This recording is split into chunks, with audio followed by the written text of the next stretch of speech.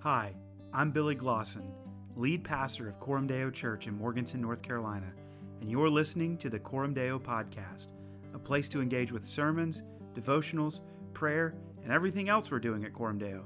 Thanks for listening. Matthew 6:13, and lead us not into temptation, but deliver us from the evil one. Short and sweet today. At this time, I'd like to invite our Pastor Billy up to pray for him. You guys can be seated.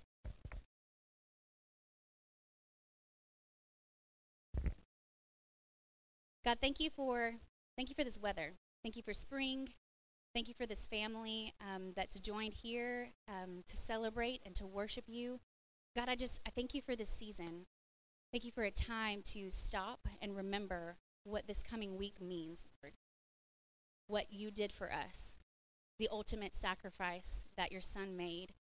I pray as we enter this week, Lord, that you give us times throughout every day to stop and reflect and pause on what that means for us, God. That in the sadness of Friday, we know that Sunday is coming, Lord. Help us not to forget that.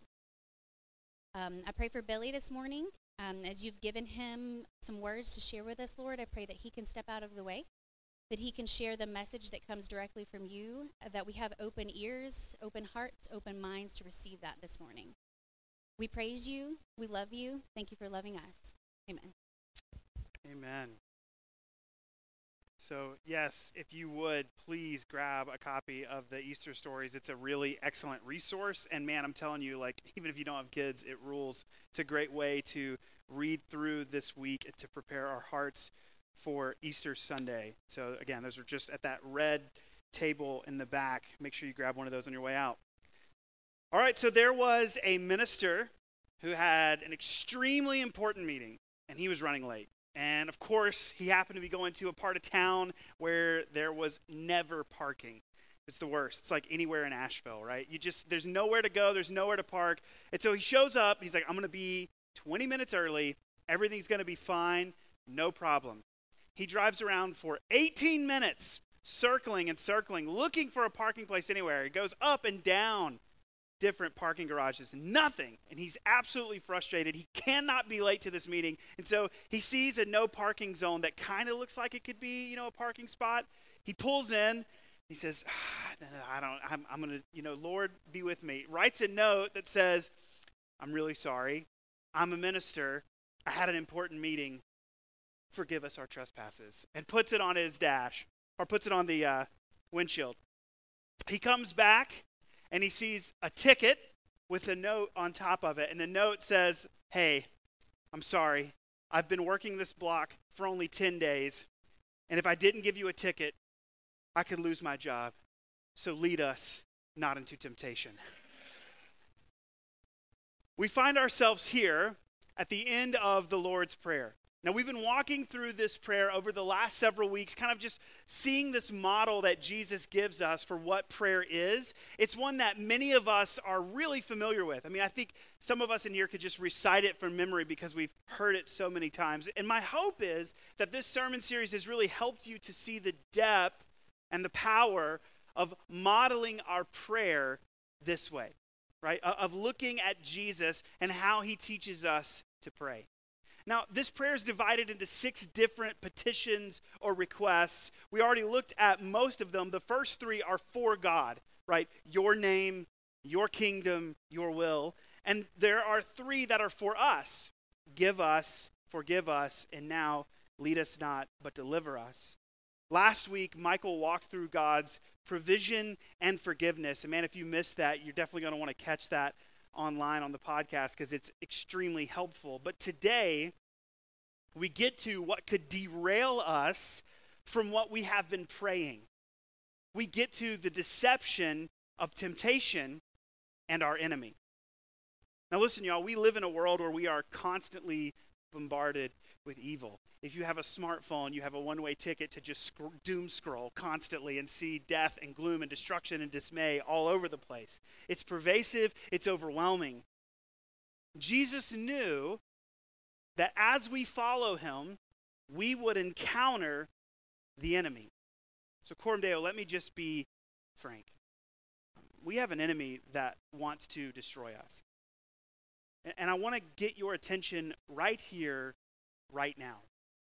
See, C.S. Lewis, he wrote a book that we've talked about several times when we talk about the enemy. It's a book called The Screwtape Letters. It's a fictitious book about an older demon writing to a younger demon on how to tempt a Christian. And part of it is he knows that we have this vision in our heads of like a guy in red tights with a pitchfork. And so we just like cackle laugh at like the silliness of like, okay, evil and the enemy. And so we don't really want to take it serious. This is what C.S. Lewis says, and I love it. He says, there are two equal and opposite errors into which our race can fall about the devils. One is to disbelieve in their existence, and the other is to believe and to feel an excessive and unhealthy interest in them. We kind of have two equal and opposite errors, right? We've got some people who are like, it's Billy chill, right? There's no devil, there's no evil. Like, I mean, we're just bad. You know, sometimes we do bad things. Or you've got other people who are like, the devil is everywhere. You know, and so we've got to find a balance between these two and walk in that hope. Here's what 1 Peter 5:8 tells us.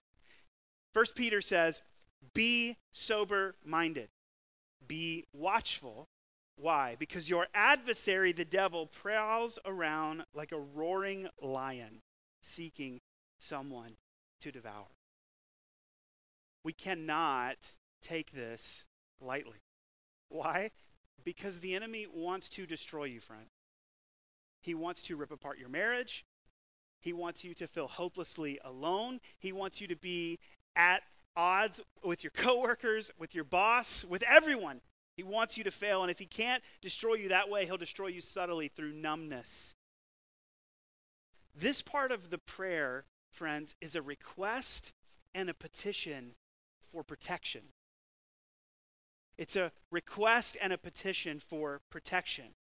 So let's take this understanding and let's look at this verse in two halves. The first half of verse 13, lead us not into temptation. Lead us not into temptation. Here is where we are. Jesus has, again, he's laid a foundation throughout this prayer. Specifically, he just laid the foundation for disciples to confront their past sins in their prayer, both how they have sinned against others and against the Lord, and also how they can be a forgiving people, right? And so Jesus has shown us the same thing. We can seek the Lord for forgiveness. We can also offer and extend forgiveness to others. But Jesus now directs our attention to how to approach the future temptation of sin. Here's the thing. Temptation is relentless, and no believer is exempt from it. I think we can all agree with that because we're daily faced with the temptation to sin. And maybe that leaves you sometimes feeling a bit overwhelmed, maybe hopeless and defeated. But just as Jesus instructs his hearers to go to the Father and ask them to hey, God, please give us what we need, help us to forgive others. So now he's teaching us that we can go to God and ask him to not bring us into temptation. And friends, we're to do the same. So here's the question you may be wondering. Does God lead us into temptation? Is that what Jesus is saying? Like, what does Jesus really mean by these words? I think a really helpful way to understand this is to know Greek, which most of us don't. The Greek term here is actually translated to mean temptation, but it can also mean, in this context, it can imply testing, trials. It's where we see the schemes of Satan, where he meets us in our afflicting circumstances. So, again, those moments of life, those trials, those circumstances that are hard, the enemy often meets us in it and tempts us to fall away. And what Jesus is trying to point you and I to see is that none of us have sufficient strength on our own to fight these things or to endure. Let me say that again. None of us have sufficient strength on our own might, on our own strength to fight these things or to endure.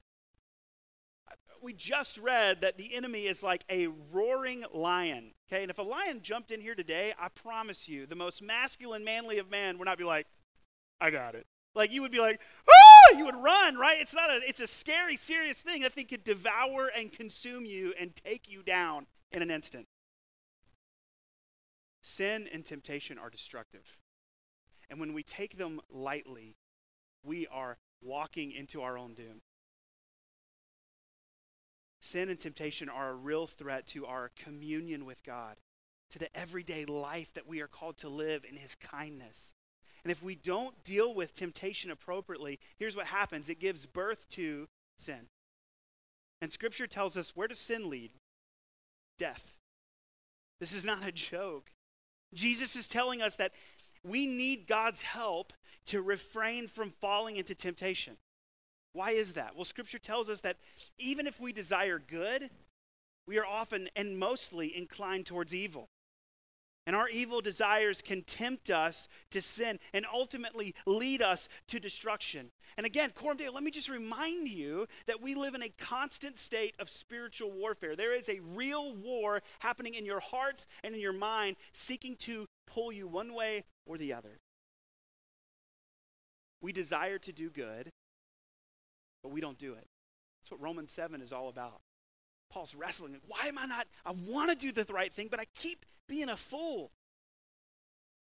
It's only through the interceding of the Holy Spirit, the active work of God's word in our hearts, that we can fight against temptation and sin. Now here's the deal. Temptation in this life will come, and we will not be able to fight against it on our own. But Jesus instructs his disciples to pray for protection and provision from the one who does have sufficient strength and power to prevail. And that's good news.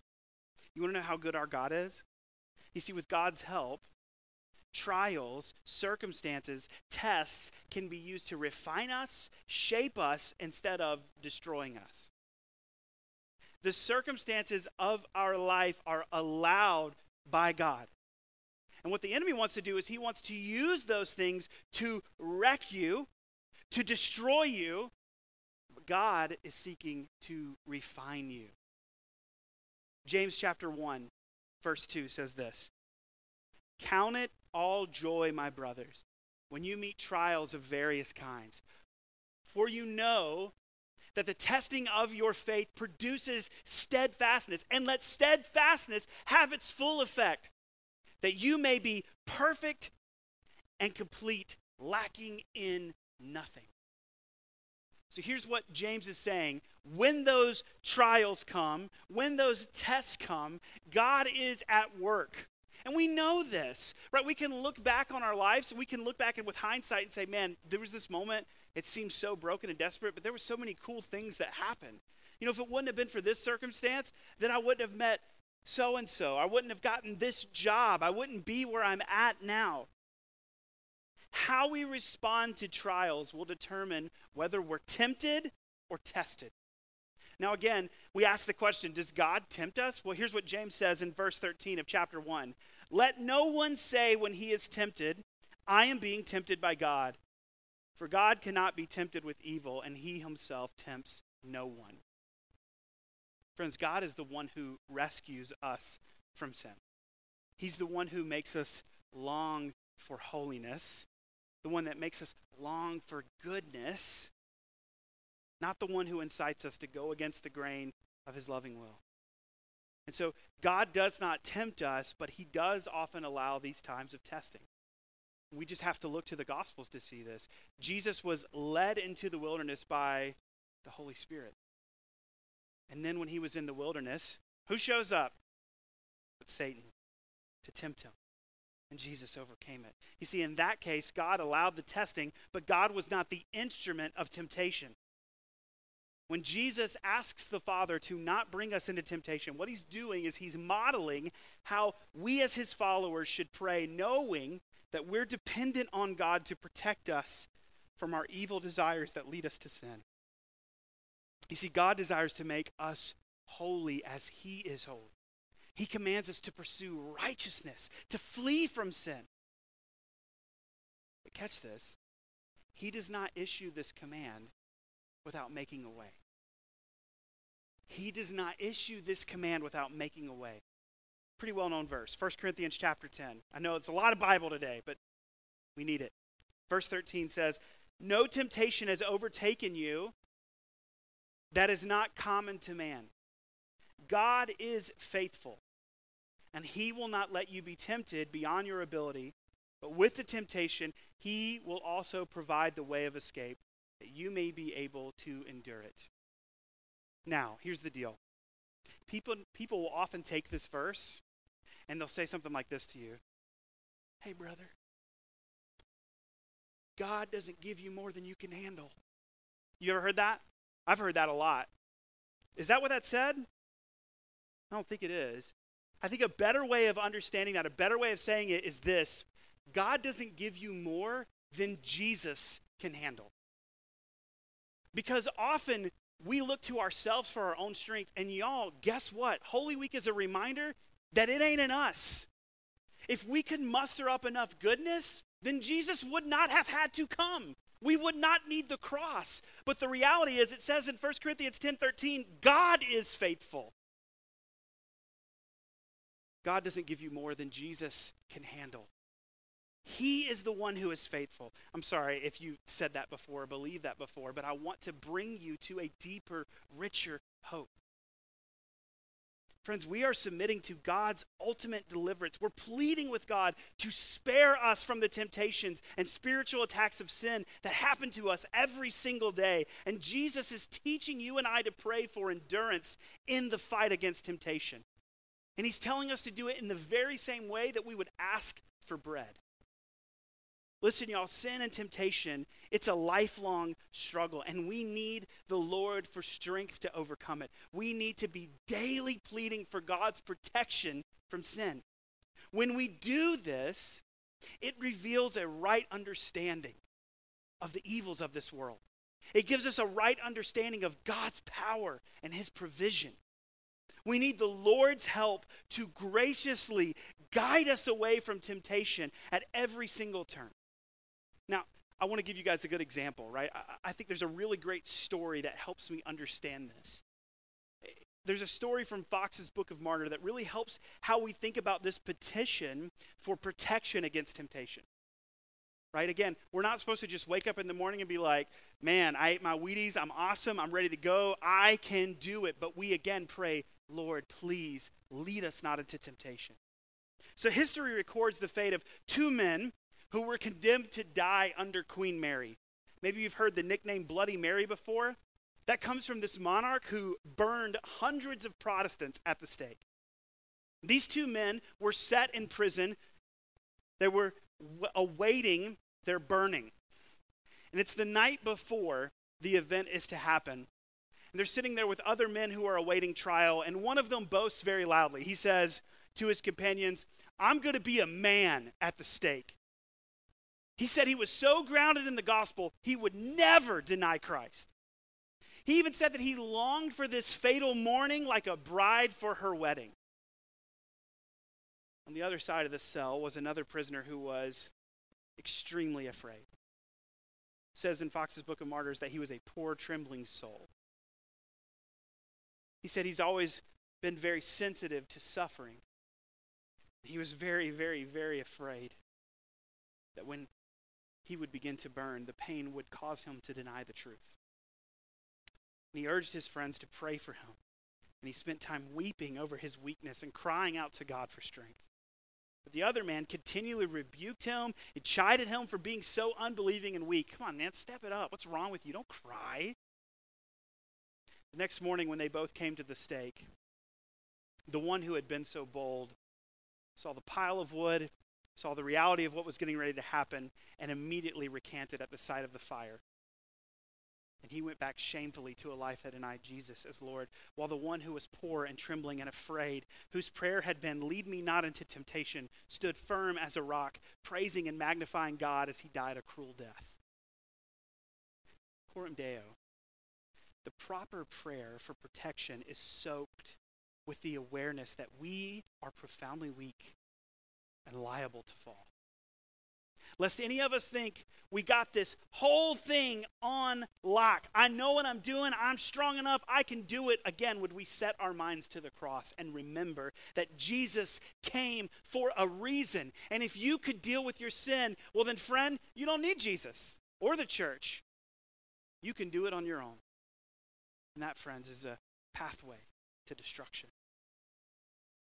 Peter tells his readers that we're often brought to moments of difficulty and trial and circumstances, and that we shouldn't be surprised at the fiery trial that awaits us. He was writing to Christians who were in Rome, who were quite literally facing the reality that they might be crucified and set on fire, because that's how Nero liked to persecute believers. We read in Romans chapter 5, this is what we see in Romans 5 verse 3. Not only that, but we rejoice in our sufferings, knowing that suffering produces endurance, and endurance produces character, and character produces hope. And hope does not put us to shame, because God's love has been poured into our hearts through the Holy Spirit who has been given to us. Friends, God wants to work in your life. A trial is an affliction that is designed to develop you. A trial is an affliction that is designed to develop you. A trial may be caused or allowed by God to produce in you steadfastness and a great hope. Temptation is utterly different. Temptation, friends, is a solicitation by Satan to disconnect you from the living God. It's a solicitation by Satan to disconnect you from the living God. Here's what I'm saying. When we go through hard circumstances, congratulations, welcome to the human experience. All of us experience that. We all experience trials. We all experience difficult moments. In those moments, God is calling our faith to the witness stand. God, in that moment, provides the way of escape in Jesus. Will we seek him, or will we fall into temptation? Trial grows you. Temptation seeks to defeat you. When we pray this prayer, we're asking God to keep us free from the schemes of the devil and to have our hearts set on God's kingdom agenda. We are praying, God, please don't lead me to a circumstance where I am destroyed. I love the way that Pastor Wesley Hill puts it. He says this. He says, reading these words in the context of the entire gospel, we can see immediately that God intends to answer, has already answered this prayer. We will be saved from the time of ultimate trial, sheltered from it, and spared from ever experiencing its true horrors, because there is one who already has experienced those horrors in our place. Friends, God has already done what we ask of him. And that brings us to the second part of this verse. But deliver us from evil. From the very beginning of the Bible to the end, we're told the story of God's plan to deliver us from the evil one. All the way back in Genesis chapter 3 and verse 15, we see the first glimpse of God's plan to crush the head of the serpent, Satan, the ultimate evil one who deceived Adam and Eve in the garden. Continuing all the way through the Old Testament, we see the promise of a seed through the line of Abraham and the prophecy of a child in the book of Isaiah. We see leaders like Moses and kings like David, all pointing us to a better king, a better leader. And in the Gospels, this promise is born. This promise is Jesus Christ, the Savior of the world. He is our rescuer. He is our deliverer. He lived among God's people, fully flesh, fully divine, knowing that the cross was set before him. He died on the cross to pay the penalty for the sins of God's people. And his resurrection, which we're going to celebrate next week, defeated death once and for all. He assured deliverance from evil through his victory. And while he was on the cross, Jesus' heel was bruised. But when he rose from the dead, Satan's head was crushed. Our only hope in deliverance from evil is through Jesus Christ. Friends, we are incapable in and of ourselves. When we take on the righteousness of Christ, we are putting to death the desires of the flesh. In Christ, we share in his victorious defeat, and we are supernaturally equipped to face the remaining evil of this world. What that means, friends, is that you and I are prepared to wage war, strengthened by the Holy Spirit, putting on the full armor of God that we might stand against the schemes of Satan.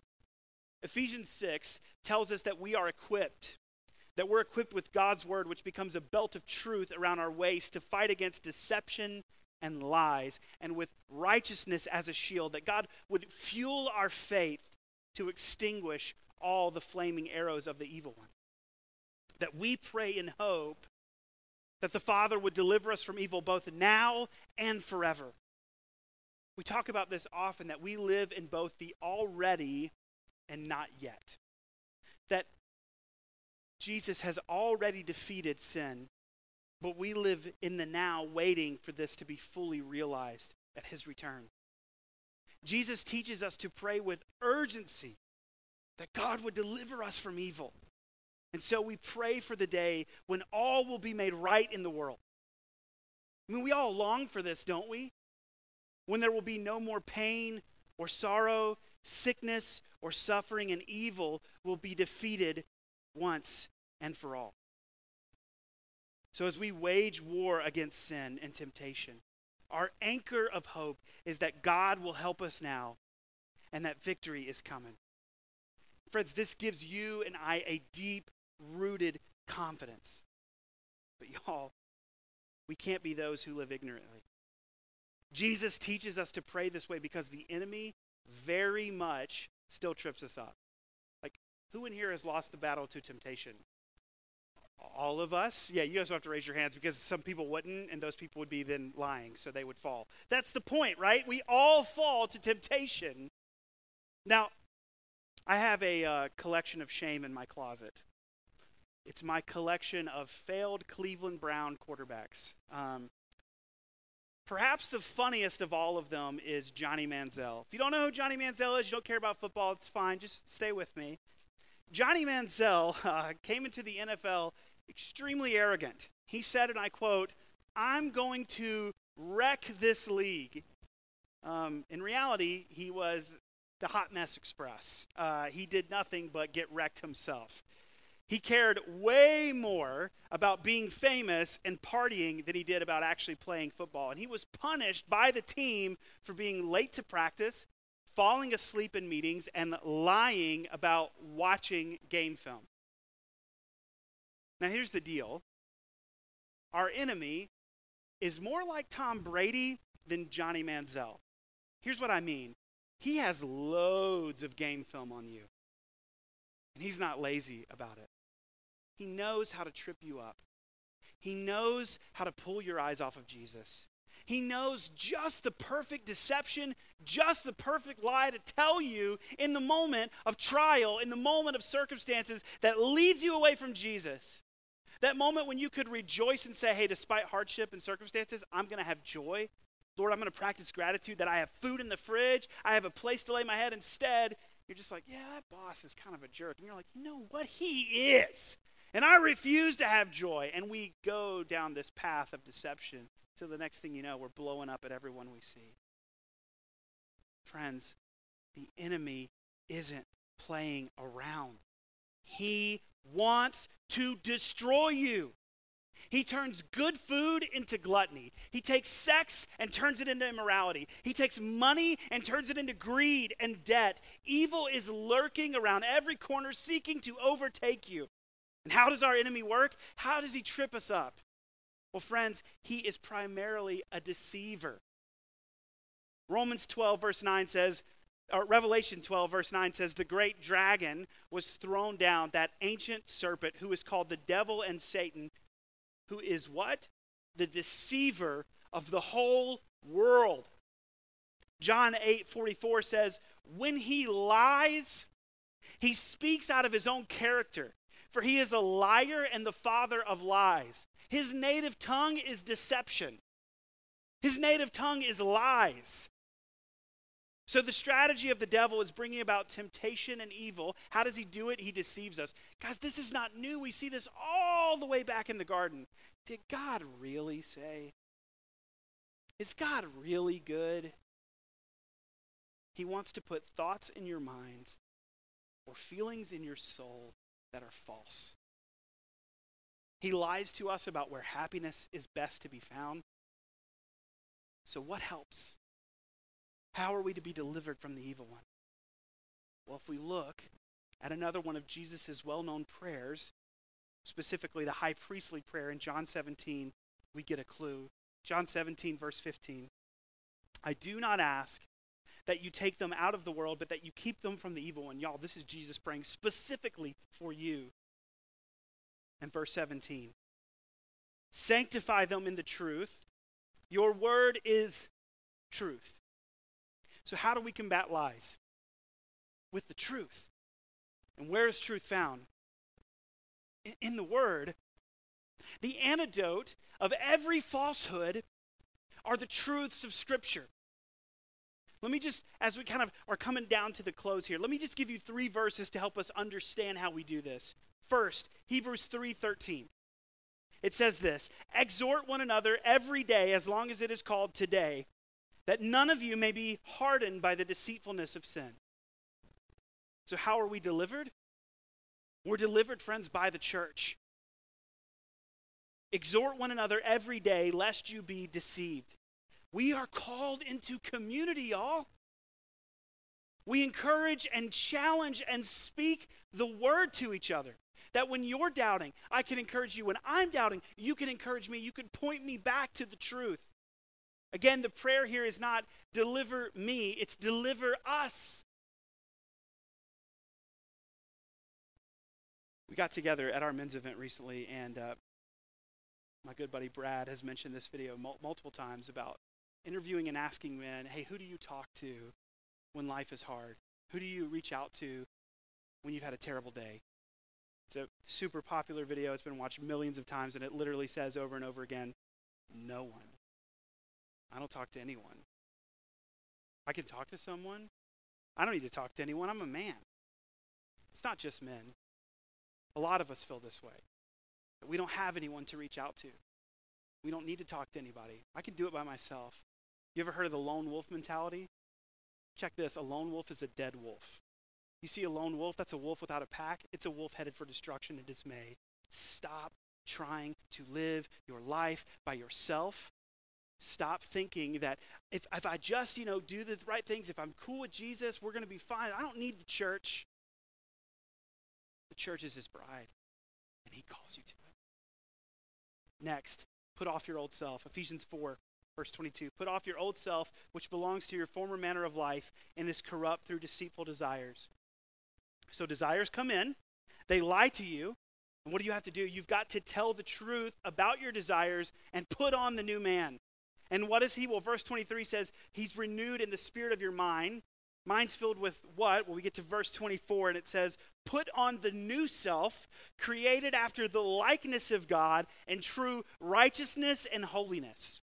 So we conquer the old self with its deceitful desires by doing what?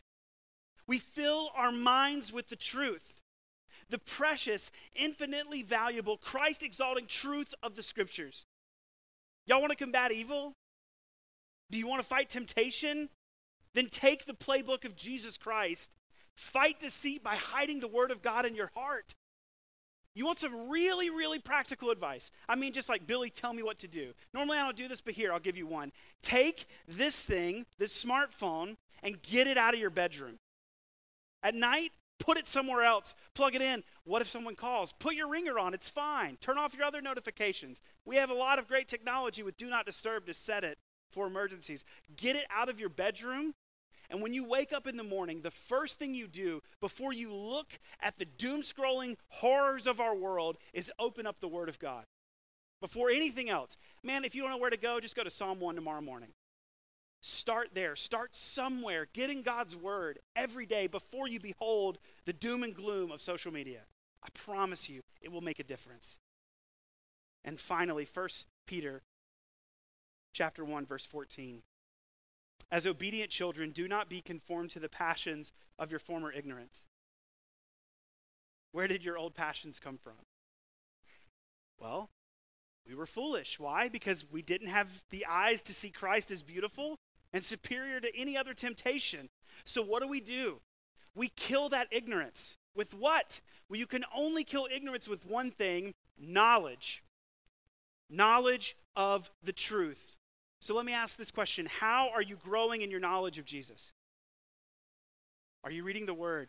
Are you connecting with other people? Guys, we put books back there not because we just like books. We put books back there that we curate. We pay the cost so that you can have them for free, so that you can grab a buddy and say, hey, will you read this with me?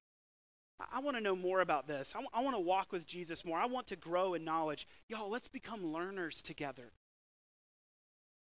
God delivers me and you from evil by saturating us with the Word. And we know that Satan is strong and more than capable of deception, but the stronger one has bound and defeated him. Jesus Christ wins. Jesus Christ wins the battle. And when we pray, deliver us from the evil one, we are in the same breath acknowledging that God's power is greater, that God can deliver us.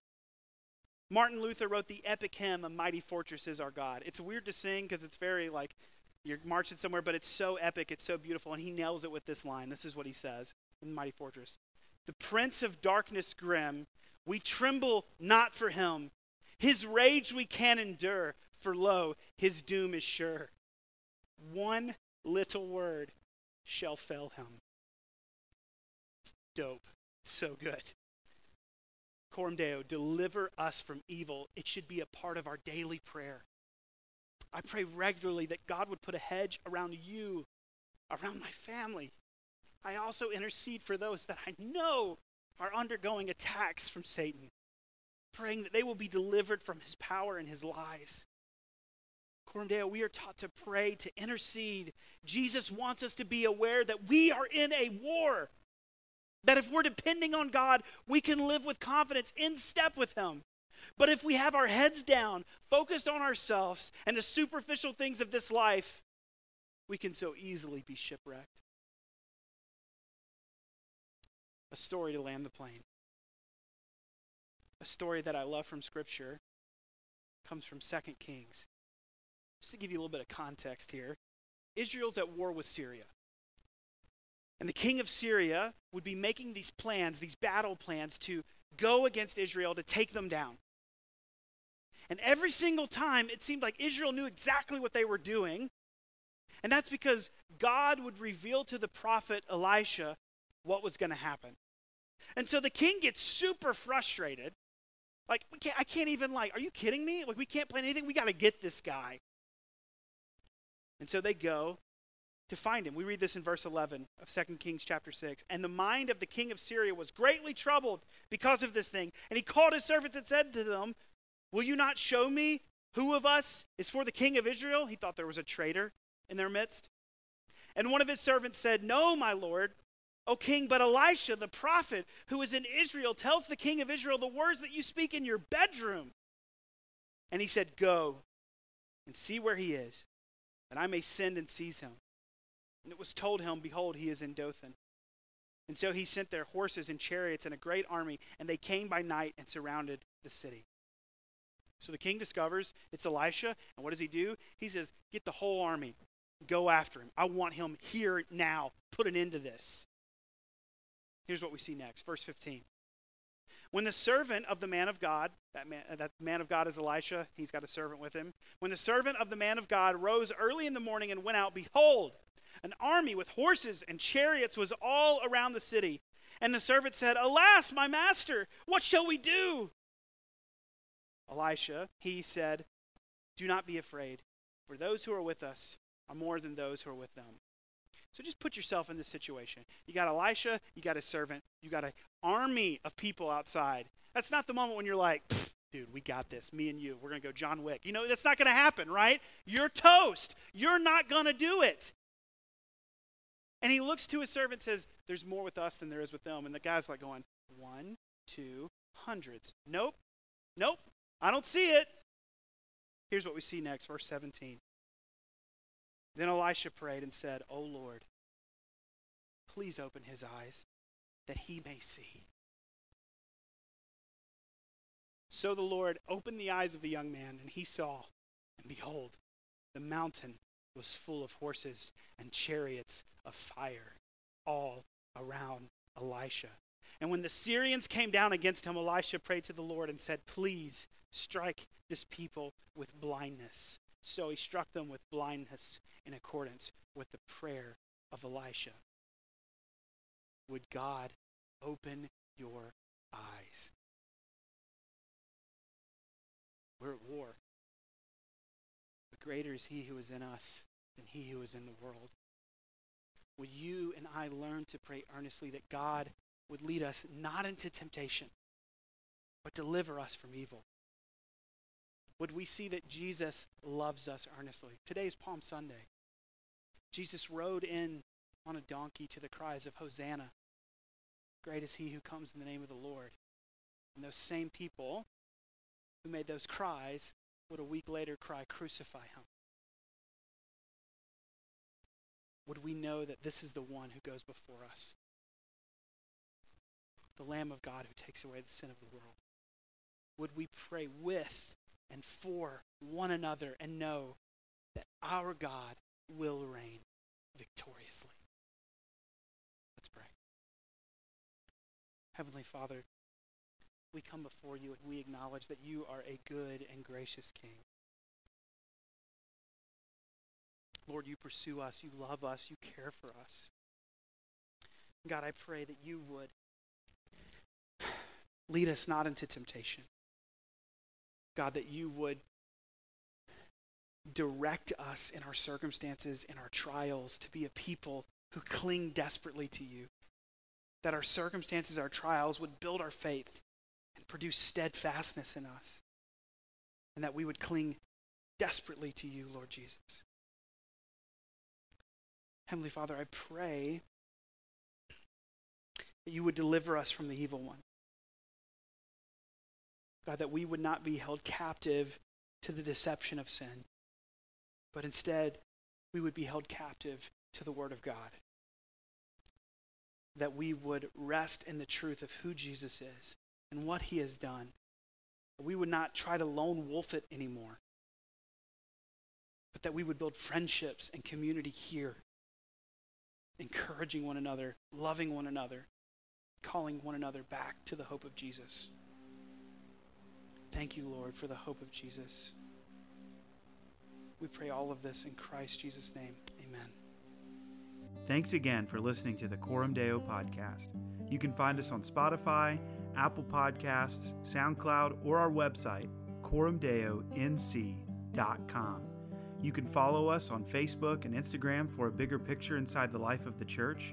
Grace and peace be with you in the name of the Lord Jesus Christ.